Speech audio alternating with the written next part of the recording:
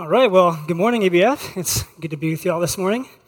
I wanted to start just by noting that almost exactly a year ago, I attended EBF for the very first time.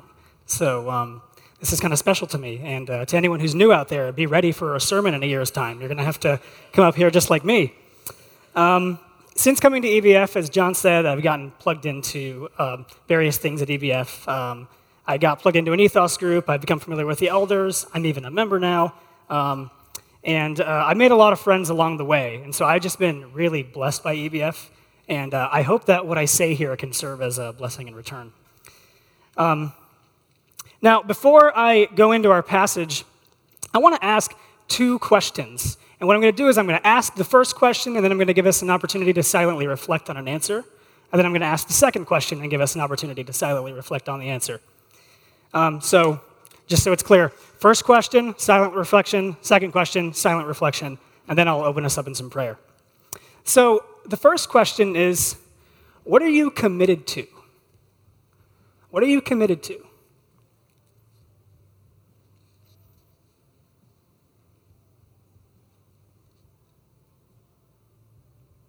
And the second question is, what motivates and guides this commitment?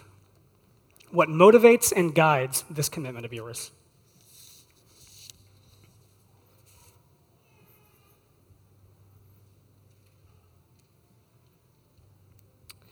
Lord, help us remain committed to you. Help us do that through the means that you've appointed for us by obedience to your word. Father, I ask that you would give each of us a mind and a heart to receive your word this morning. And Spirit, please bring it about that each of us is better off for having come here. Please bless our time. In Jesus' name, amen. So our passage is 2 Timothy 3:14 through 17, and you may want to turn there now in your Bibles.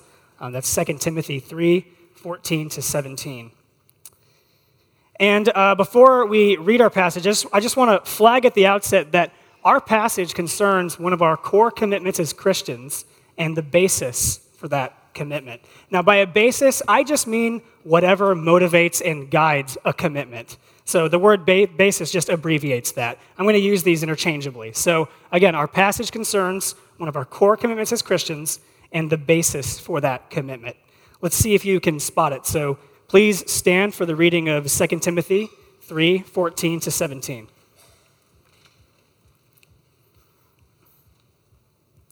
Our passage reads, "But as for you, continue in what you have learned and have firmly believed, knowing from whom you learned it. And now from childhood you have been acquainted with the sacred writings, which are able to make you wise for salvation through faith in Christ Jesus. All Scripture is breathed out by God and profitable for teaching, for reproof, for correction, and for training in righteousness, that the man of God may be complete, equipped for every good work." You may be seated.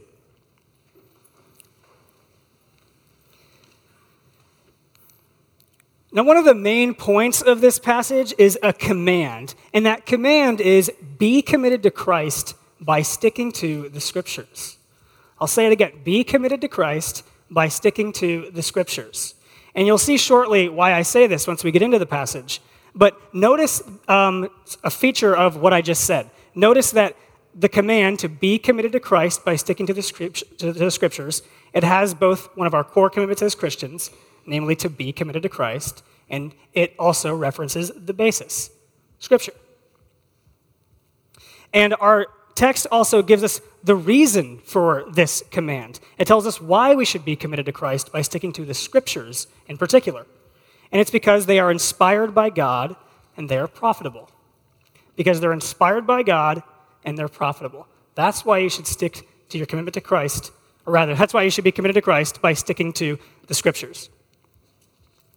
Now, our passage begins by giving us the command to be committed to Christ by sticking to the Scriptures. Let's take a look at verses 14 and 15. It reads, "But as for you, continue in what you have learned and have firmly believed, knowing from whom you learned it, and now from childhood you've been acquainted with the sacred writings, which are able to make you wise for salvation through faith in Christ Jesus." Now, in light of the broader context, it makes total sense that Paul would be saying this to Timothy. Just think of a few points here that summarize what we've already covered in 2 Timothy. Paul exhorts Timothy to continue as a strong leader for his Christian community. He urges him to be ready to suffer for the gospel while remaining grounded in Paul's teaching. Paul also tells Timothy to remind his community to persevere so as to avoid the consequences of rejecting Christ. And Paul then explains that in the last days there will be a time of difficulty. False teachers will tempt the Christian community to follow them, and they will make life hard for those who don't. There's an emphasis here in the broader context. It goes something like, Timothy, you and your Christian community, be prepared to suffer. Be prepared to resist false teachers as you remain steadfast in sound teaching. So what verses 14 to 15 give us is an answer to a question that I think Paul is anticipating that Timothy has. And that question is, well, how am I to continue? Timothy needs to be prepared to suffer, to resist false teachers, to remain steadfast in sound teaching. So naturally, Timothy would ask, well, how do I do that? So our context sets us up with the question, how am I to continue? And these verses, 14 and 15, they give us the answer. But first, Paul explains exactly what Timothy needs to continue in. He says, continue in what you have learned and firmly believed. Now, presumably, Paul is referring to his own model for Timothy and to sound doctrine. And this makes sense when you just look back at verse 10 in the chapter, where he says, you, however, have followed my teaching, my conduct, my aim in life, my faith, my patience, my love, my steadfastness, and so on. So Paul's saying to Timothy, stick to what I've taught you and to my example. And if we think about the epistles, or the Pauline epistles rather, and the book of Acts, we know that the chief aim of Paul's ministry, everything he's about, is to get people to follow Jesus, to be committed to Christ. So we can abstract the more general command I mentioned earlier from this text to be committed to Christ. To be committed to Christ. And then Paul gets into the details about how to be committed to Christ. He answers the question, how do I continue in my commitment to Christ? Paul tells Timothy to continue in his commitment to Christ by knowing from whom he learned it. And here Paul has himself in mind and Timothy's grandmother and mother. And this is especially clear once we get to the part that reads, and how from childhood you've been acquainted with the sacred writings. So the sacred writings more than likely refer to the Old Testament, and so if Timothy was acquainted with these from his youth, it's because of the influence of his Jewish grandmother and mother. And we know that they're Jewish from the book of Acts. Now, you might wonder, why is Paul singling these people out in particular? What's so special about them? And the answer, given the emphasis of the passage as a whole, has to be that Paul is singling them out because they themselves are rooted in Scripture. The Old Testament writings are the sources for their integrity and their credibility. That's why Paul singles them out. We see then that the Old Testament writings, that's what's really pulling the weight here in the passage so far.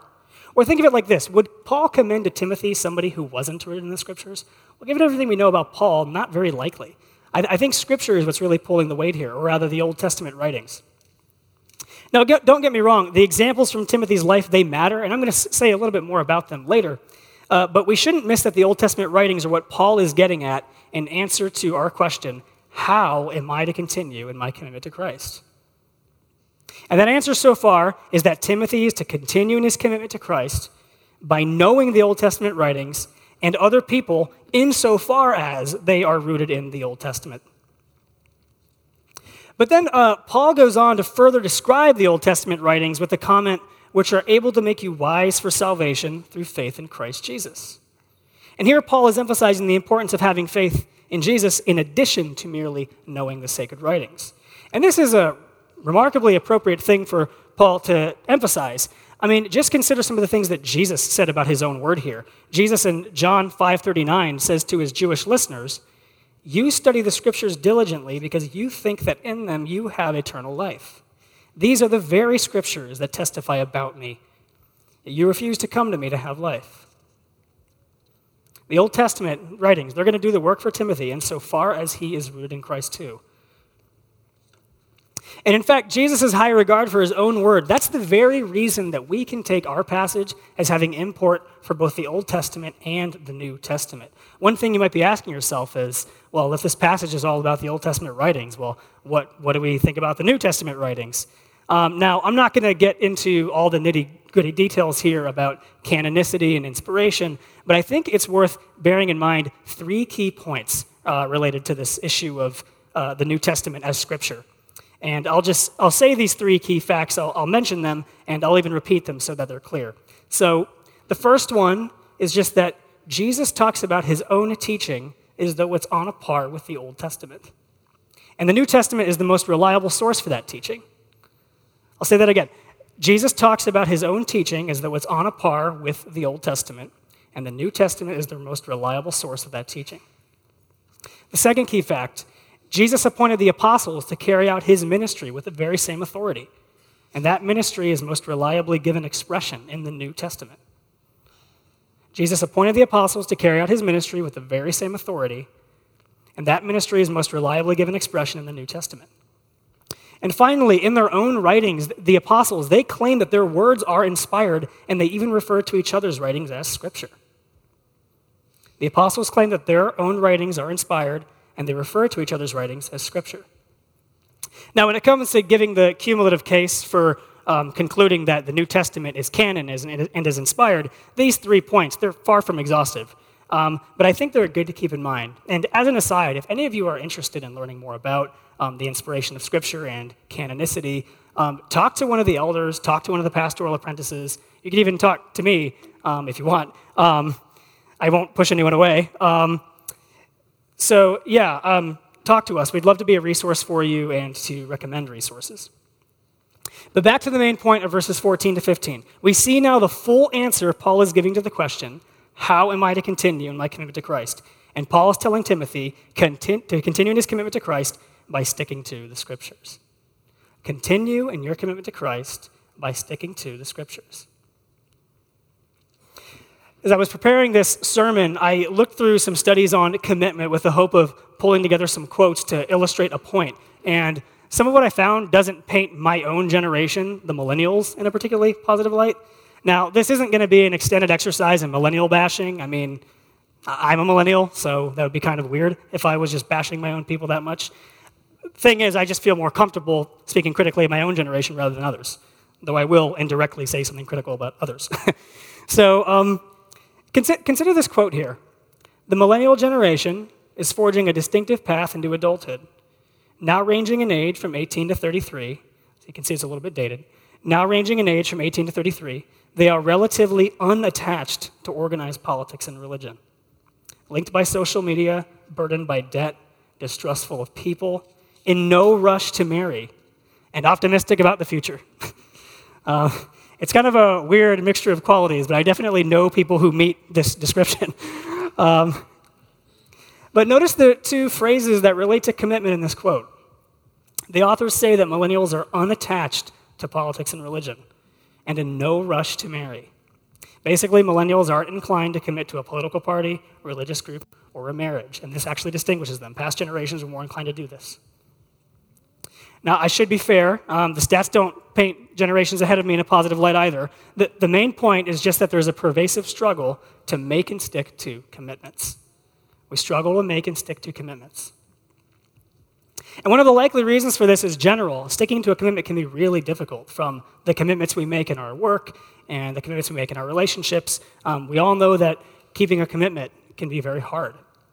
As a PhD student, I periodically deal with the question, why did I commit to 5 more years of school? And I'm sure that many grad students in here can relate to this experience of asking this question. I ask this question when I have self-doubt, and I reflect on the other ways I could be using my time. Sometimes I think I could be doing something more noble. I mean, really, I spend a lot of time in a room reading and writing, and I wonder, is anyone really better off because of this? I hope so. I mean, otherwise I wouldn't be doing this. At least ultimately. Long-term, people will be better off. And it's not just my self-doubt that makes me go into this mini crisis state. Sometimes just what other people say can make all the difference. I'm sure, again, many of you grad students can relate to somebody saying to you, you must really love school, right? You must really love school. I hear that and I'm so discouraged. I mean, I really do love school, but I'm still discouraged by hearing this because people are implying that I'm wasting my time. In these moments, I experience a temptation to do something else with my time and to let go of my commitment to being a PhD student. But then I remember why I decided to pursue a PhD. My commitment has a basis. And when I reflect on that basis, when I reflect on this basis for my commitment, it's easy for me to answer the question, why am I still in school? And it's easier to resist the temptation to throw in the towel and just quit. I have good reasons for what I'm doing, and those reasons, when I keep them firmly fixed in my mind, they can be very motivating. And maybe a different sort of example illustrates this point for you. Maybe you can relate to being married or being in a relationship and asking yourself the question, why am I dating her? Or, I married him. That's not really a question. It's like sort of rhetorical, but like, why did I marry him? If you have a good basis for these commitments, dwelling on them can be extremely motivating. They can help you pull through. And you definitely have a good basis for your commitment if you're married. You made a covenant before God. That's an excellent reason to pull through. In our passage, we see that Paul is using this same method to motivate Timothy that I've just been illustrating. Paul is urging Timothy to focus on the basis for his commitment. He's telling Timothy, focus on the basis for your commitment. Now, what's the basis for his commitment? Well, remember, Paul's telling Timothy to stick to the Scriptures. He's telling him to continue his commitment to Christ by sticking to the Scriptures. So, EBF, are there pressures in your life that threaten your commitment to Christ? Timothy had to deal with false teachers that were upsetting the early church, and that might not be what we're dealing with. But I would bet a lot of money that there are misleading forces in our lives that compete with Christ for our devotion. Know the basis of your commitment to Christ. Go to the Scriptures. Go to the Scriptures. Maybe it's hard to have integrity in your work because by cutting corners, you can progress professionally. Or maybe, in keeping with my earlier example, you're really sick of your marriage and you just want to throw in the towel. Or maybe you're dealing with something different altogether. Maybe you've been wronged and you're the victim and you're having a hard time forgiving somebody. If you want to stick to your commitment to Jesus, you have to obey his commands, and those commands are outlined in the Scriptures.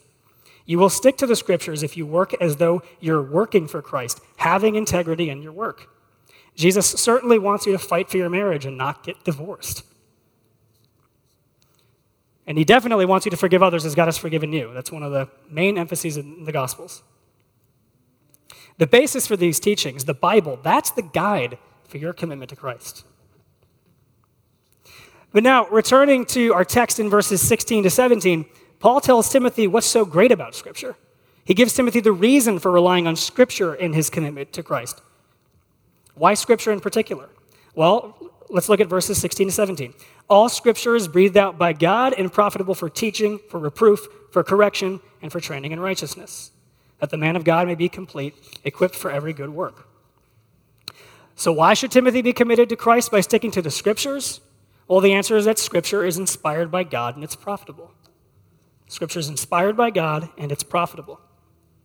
Again, the driving interpretive question for verses 16 to 17, it's why treat Scripture as the basis for a commitment to Christ? Why should I continue my commitment to Christ by sticking to the Scriptures? Why not something else? And the answer is that Scripture is inspired by God and it's profitable. Let's look more closely at verses 16 to 17, starting with the phrase, all Scripture is breathed out by God. Other translations say God breathed or inspired, and here Paul isn't really offering Timothy a theory of inspiration. He's not telling him about the how of inspiration. So questions like, how do I reconcile the freedom and autonomy of the author with God's sovereignty? Like, those questions, they're beside the point. They're not in the purview of the passage. I like those questions, but that's just not what Paul is really addressing here. Similarly, he's not addressing the question, well, did God just appear and dictate to the author what to write? That's not in the purview of the passage. When Paul says that Scripture is God-breathed, he's actually echoing a tradition within Judaism. And I think 2 Peter 1:21 nicely captures it. In 2 Peter 1:21, we read, "For no prophecy was ever produced by the will of man, but men spoke from God as they were carried along by the Holy Spirit." The key point is that Scripture is a uniquely appointed divine message for humanity. And God chose to deliver this message to human authors. That's the main point. And so we have the first part of our answer to the question, why should I continue my commitment to Christ by sticking to the Scriptures? And the first part of that answer is that all Scripture is breathed out by God, or all of it is inspired.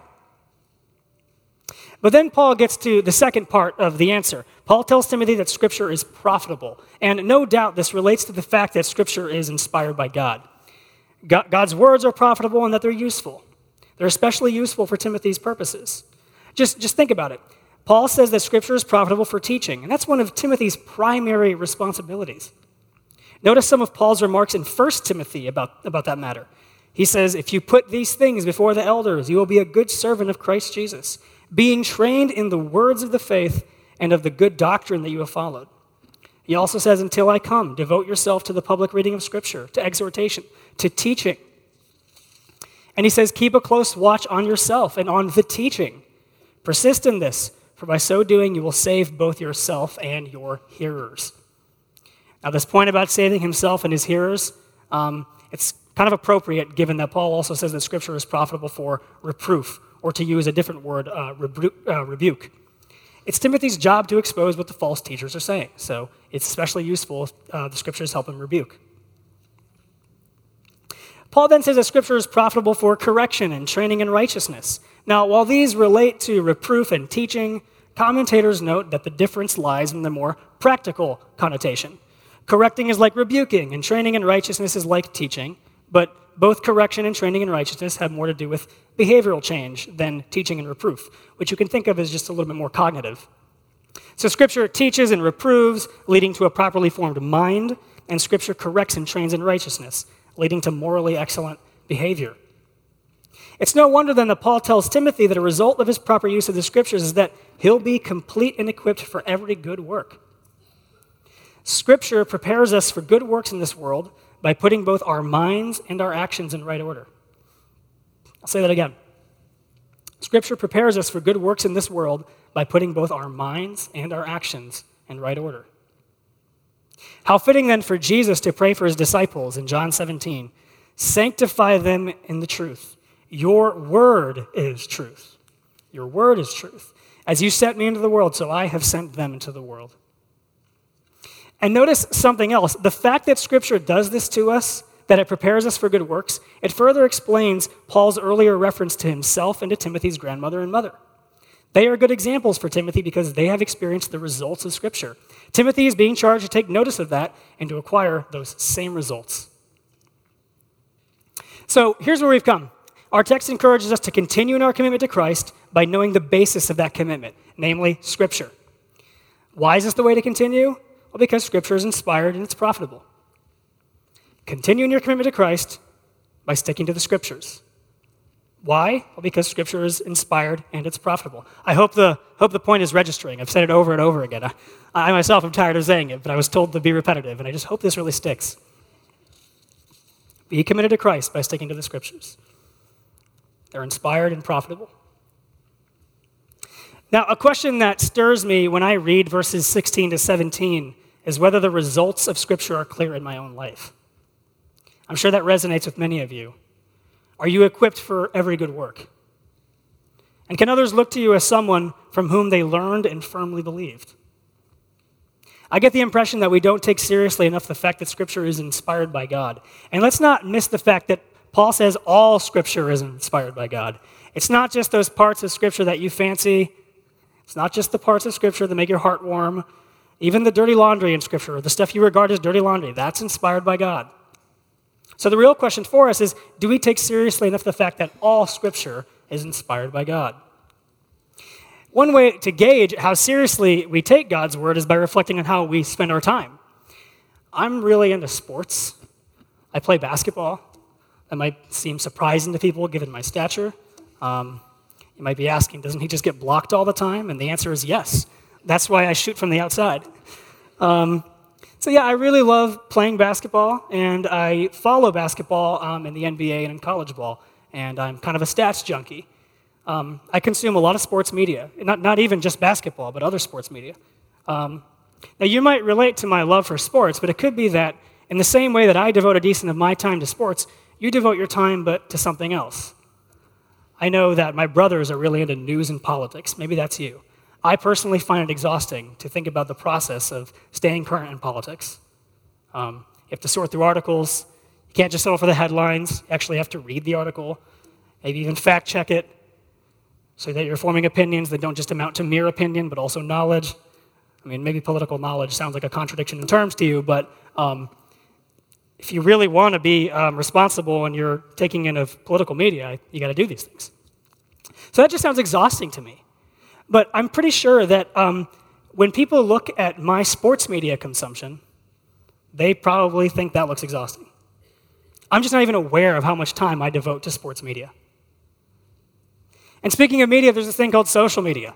And I'm sure that almost all of us can relate to scrolling mindlessly on Facebook, to checking Instagram, tweeting, fill in the blank for the other social media outlets. We can relate to spending a lot of time on these things. Now, none of these interests, sports, politics, and social media are bad things in themselves, but it may just be uncomfortable to ask if our interest in and devotion to the Scriptures is comparable. Scripture is breathed out by God. We ought to be extremely interested in Scripture and wholly devoted to it. So let me try to motivate us here, and I'll begin with a thought experiment. Imagine that God has appeared to you vividly. You can perceive God, all right? He's manifested himself vividly. And you know it's God. It's not just like it just seems to you like there's a stranger and he happens to be God. No, you actually know that this is God who's appeared to you. And very intimately, he calls you by name, and he says, ask me anything. Ask me anything. I bet this would be an overwhelming experience for you if you're honest with yourself. This would be very overwhelming. What would you ask? I'd probably think of some pretty trivial questions. As somebody who hangs out in a philosophy department, you guys might think that more than half of the questions I ask are trivial. So I have this disposition towards triviality in my question asking. But being mindful of this, being mindful of the fact that I might ask silly questions, I'd have to sort through the questions. I'd have to discriminate between the good questions and the bad questions. And once I enter into that process, I think I'd find that I just don't even know what to ask. I don't really know what I need to ask God. I don't know what I need to hear right now. And I'm sure that if we're honest with ourselves, this would be the experience for most of us. I mean, maybe there's some immediate need, but setting aside some kind of immediate need, if God just appeared to you and said, ask me anything, I'm pretty sure that if you actually thought about what to ask, you'd find that you're kind of paralyzed. It would be very difficult to know exactly what to ask. What would be a good question? But we can all agree that this is a good thing to say to God. Tell me what I need to hear. What do I need right now? I think that if we take a sober-minded look at ourselves, we see that we need better minds. We need to think better and to have our minds healed. How many of us struggle with anxiety?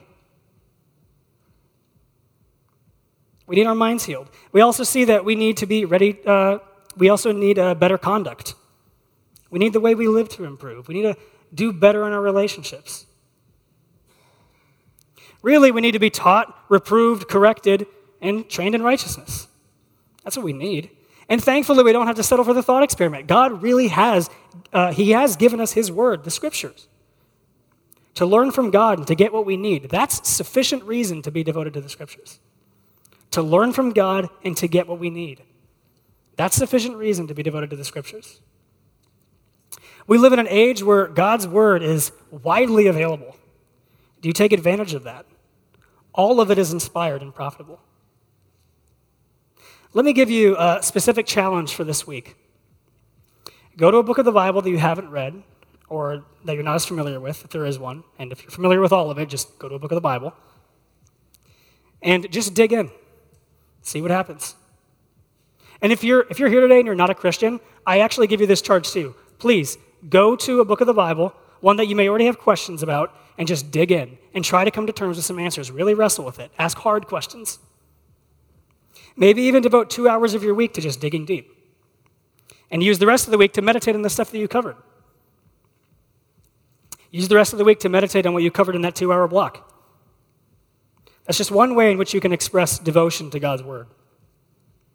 And it wouldn't hurt to do this with other people. There is an undeniable relational emphasis in our passage. It doesn't need to just be you and your Bible under a tree. Wrestle with the Scriptures with other people. Direct your questions to the people in your life who are shaped by the Scriptures, to people who know the Scriptures. Look to your elders. And be ready to be someone that others can look to. Be ready to be someone that others can look to. As I close, let me ask again the two questions I asked out at the outset. I'll ask these and then I'll enter into some prayer. What are you committed to? Be committed to Christ by sticking to the Scriptures. What is the basis for your commitment? Scripture is our basis. It is inspired by God, and it's profitable. Lord, this church is committed to you. Thank you for giving us your word. Your word is what we really need. Holy Spirit, by your power, please give us the motivation this week to be committed to Christ by sticking to the Scriptures. We affirm and agree with you that through them we are complete and equipped for every good work. I pray these things to you, Father, in Jesus' name. Amen.